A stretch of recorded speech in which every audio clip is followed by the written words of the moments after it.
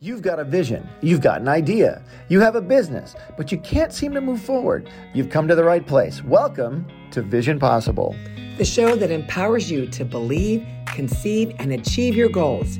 We are your hosts, Butch and Julianne Hartman. We are business owners, entrepreneurs, authors, wealth strategists, television producers, and content creators who have negotiated multi-million-dollar deals. We'll teach you the secret formula to success. Learn how to make your daydream your day job. Find out more at visionpossible.net. You can also follow us on Instagram, Facebook, and subscribe to our YouTube channel. Take your business and scale it to the next level. Get ready to transform your life by making your vision possible. Well, hey everyone, welcome to another Vision Possible live teaching. So glad to see you tuned in today. My name is Nathaniel Spears. I'm one of the teachers here at Vision Possible, where our goal is to make your daydream your day job. And we do that through helping you find your vision, find your mission, find your calling in life, and through that empower you and give you tools to succeed in that area that you're called to. And so we're really, really excited to have you tuned into this and be a part of this. If you haven't yet, go check out visionpossible.net for more information on who we are, to read our bios, to learn more about who each of us are. And another way you can learn more about what I'm about to talk about today, which is what is part of this book right here. This is what I'll be teaching from today. This is my workbook on convergence. Again, not my word. We talked about this last week. Convergence is a common term, but I put a special spin on this, and it's an interactive workbook. You literally, on the second page of the workbook, there's this QR code. You scan the QR code. It takes you to my website where you get a full-length teaching on this, along with additional handouts, and you can follow along in the book as we talk through everything we're going to talk through. And so I go into much more detail in the book about what we're going to talk about today, but you can learn more by going to visionpossible.net, clicking on products, and you can see the ways to purchase that there. But without further ado, I want to jump right into the teaching because that's what you came for. This teaching today is about pinpointing your passion. Pinpointing your passion. What is passion? That's what we're going to talk about. We're going to talk about what passion is and how does it interplay into the bigger picture of mission and vision. And so if you did watch my talk, How to Find Your Vision, that talked about the intersection between passion and calling. And when you can find that intersection, when you can find that place where you know that what you're doing fulfills you because it's what you are here on earth to do, that's calling. And then also the passion side, which is what you want to do, what you love to do. And when both of those come together, so not only do you feel fulfilled, but you love every minute of it, man, that's where your vision really takes off. So many people today, I think, live in a world where they're either really enjoying their life and they love everything that they do, but they're underfulfilled, or they're doing exactly what they know they should be doing, but they don't really love every moment of it. And so that's where we need to break free and really identify what are our passions, what is our calling. So today is passions, okay? Passions. How do you pinpoint your passion? I like to call passion what you really enjoy. So passion would be something if there was no issues with money, there were no issues with time, you had no responsibilities, what would you be doing? A lot of us try to trick ourselves into saying, well, I really enjoy doing this, but we just say it because we know that's what we should be doing. I want you to get that out of your mind right now. As we try to pinpoint our passion today, I want you to be brutally honest with yourself and say, no, what do you really enjoy? What do you really want? Not what should you really want? What do you really want? What do you really like? What do you really enjoy? What do you like to do? What would you pay to do? If money was no issue, what would you do for no money? What would you do for volunteer work? I want you to think about that. Those are some questions I'm going to initially pose, but I'm really, really big on questions. So I'm actually going to pull up here some questions that will help you walk through the process of finding your passion. And so I'm really big on questions. For those of you who've heard me speak before, you know, I believe questions are key, like really drawing out and mining the rich deposits within people are done through asking quality questions. There's a really good book by John Maxwell on that, of good leaders ask great questions. And it's true. The more you understand how questions, not only to others, can impact your life, but also internally into yourself, you're going to unlock some incredible things. So a lot of this session today is just that. It's actually how to ask these questions, how to pinpoint your passion through asking quality questions. So I'm going to read you some questions that I've got on my screen here, and I want you to take time and think about them. Write them down, and actually take time after this live stream to go through and answer these questions for yourself, because this is going to allow you to pinpoint your passion. So the first question: what types of things do friends, colleagues, or family members usually seek your input on? So think about it like the people who know you best, right? Your colleagues, your friends, your family. Where do you find that they just naturally gravitate toward you and start asking questions? Maybe you're a computer whiz, okay? And maybe they always ask you questions on computer related stuff. Or maybe you really enjoy a certain sport. And so if they ever have, you're more of the athletic inclination. And if so, maybe people ask you questions on sports. Well, usually that can kind of determine wherever those type of skills lie. Well, normally, in order for that skill to develop, it takes time. And so normally where you invest your time in, that's what you enjoy, and you find some sort of joy in it. And so that could be a very good indicator of what your passion is. So again, that question is, what types of things do friends, colleagues, or family members usually seek your input on? It's a really good question. Next question. What gets your blood boiling? What's a problem in the world that you'd love to fix?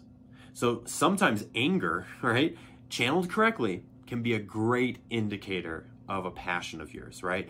Like, I'm passionate about something. We use that word, right? I'm passionate about seeing this changed or that changed. Well, a lot of that comes from a passion rooted deep inside of you. And if you can pinpoint that, if you can find that, if you can identify that, then you can channel that and bring your calling into it and find your vision. So again, the question is, what gets your blood boiling? What's a problem in the world that you'd love to fix? All right, next question. What's been a common theme in your life? What's something that people would say about you in each job that you held? Why do I say job specifically? Because those people aren't like your family. A job is they know you and they know you well, and you spend a lot of time around them, but they don't know your intricacies like your family does. So your coworkers are a really good gauge of your passions, because, like I said earlier, what you spend your time on and what you talk about is usually stuff that you take joy in or you take enjoyment in. And so, if a coworker or someone at work says, "Oh, I know what Andy loves. Andy loves fishing. That's his passion. That's what he loves to do." Well, it's probably because you talk about fishing, right? And so that's a great example of an idea of a passion, right? Asking yourself, has there been a common theme in your life? What's something that people would say about you in each job that you've held? Also, this is my favorite question, so make sure you write this one down. This one is, what is something that, when fully immersed in, you lose track of time? I'm sure you can think back to a time where you were watching something, or you were reading something, or you were on the computer researching something, and the next thing you know, you look at the clock and it's 3 hours later, and you're like, where'd the time go? It just flew by. Well, when you're in a scenario like that, where time just flies by, that's usually a good indicator that what you're doing, you really enjoy and you really love. And so think about that. Like, have you ever fallen down the internet black hole, or the rabbit hole of the internet, and been searching stuff, and an hour or two later you emerge and you say, how did I get on that? What were you researching? What were you looking at? That's a pretty good indicator of something you're curious about, or maybe it's a passion of yours. And so I love that idea, by the way. That idea of, like I said, when you're totally immersed in something, you lose track of time. That's a great sign of passion. Tony Robbins and a lot of motivational speakers in today's age call that the idea of total immersion. And you can actually learn more about that by looking at some of their resources, because they talk about that there. Total immersion. Well, what is total immersion? It's the idea that the most important thing now in the moment swallows up all of the non-important priorities around you. So all of the loudness of your day and the busyness of your day and everything else in your day gets swallowed up by you being engrossed in that one thing, and it becomes the what they call the MIN, the most important now. And then all the NPs, which are priorities, which are important, but they're necessary to purpose. They're all the busyness during the day. They're making dinner, they're doing this, they're doing that, they're doing that. They all get absorbed in. And so it's kind of like a blob chart if you think about it. It's like in the center, you have the most important thing you're doing right now, and then around the outside, you have all your necessary to purpose busy things. And when you're in that moment where you're totally immersed, all of that just gets absorbed and sucked into the most important now. And that's the idea of total immersion. And so the things around you, those necessary to purpose things, those are very, very important. They're key. They're key kind of transient things, right? They're key, like, I need to take a flight to get to where I need to go. I need to eat a meal so my body can stay healthy. I need to make my bed in the morning, or I need to sleep at night, or I need to take a shower. Those are all busy things. But what is it that's the most important now? The MIN. When you get sucked into the MIN and you're fully engaged in that, in your most important now, that's usually an area that you're passionate about. When all those other needs, desires, wishes, wants go away, that's a key indicator. I like to think about it like this too. Think on the flip side. How many times have you been listening to something, reading a book, in a meeting, doing something, driving down the road, and you're just out of it? You're bored. You're like, man, how long is this going to go? And the 30-minute meeting feels like you've been at that for 3 hours. That's the opposite of total immersion. That's the opposite of most important now. That's the opposite of your passion, right? And so you can use this same technique in the opposite, and you can say, well, let me identify those areas where I'm really, really not feeling it. And then you focus on the areas that you're passionate about, right? It's a good indicator that maybe you're not walking in your passion to the fullest when you have scenarios like that. Now, don't get me wrong, we all have things in our life we've got to do. It's part of being a human being. That's not what I'm talking about, obviously. I'm talking about those things that are within your control, within your reach, right? So these are all key things to answering the question of what is my passion? How do I pinpoint my passion? All right, one other thing that I'm going to mention is if you can get your focus, I'm reading from my notes down here. If you can get your focus lined up with your self-talk, your inner dialogue, and then bring in your physical health, you will be at the state where your passion happens. You can think about it as a Venn diagram, okay? So there's this idea of neuro-linguistic programming, if you've heard of it. It's another idea that's been popularized by a lot of psychologists and motivational speakers, neuro-linguistic programming. Basically, you can reprogram yourself to become passionate about the things that matter the most to you. And you do that through identifying what your current state is. So think about it as a Venn diagram. A Venn diagram is 3 circles, right? So the 3 circles that intersect and you have the middle. You want to be in the middle of these 3 areas. Your focus, okay, so that's your mind. Your inner dialogue, that's the conversation you're having to yourself at any given moment. And then your physiology, what you're doing with your body. Not psychology, your physiology, what you're doing with your body. And so you got to get your focus lined up. And that's the hardest thing sometimes. What are you focused on at any given moment? Are you focused on all those things around the circle? All those necessary things that are great, but not the best? That's easy to be done. That's easy to do, right? To be focused on all those other things.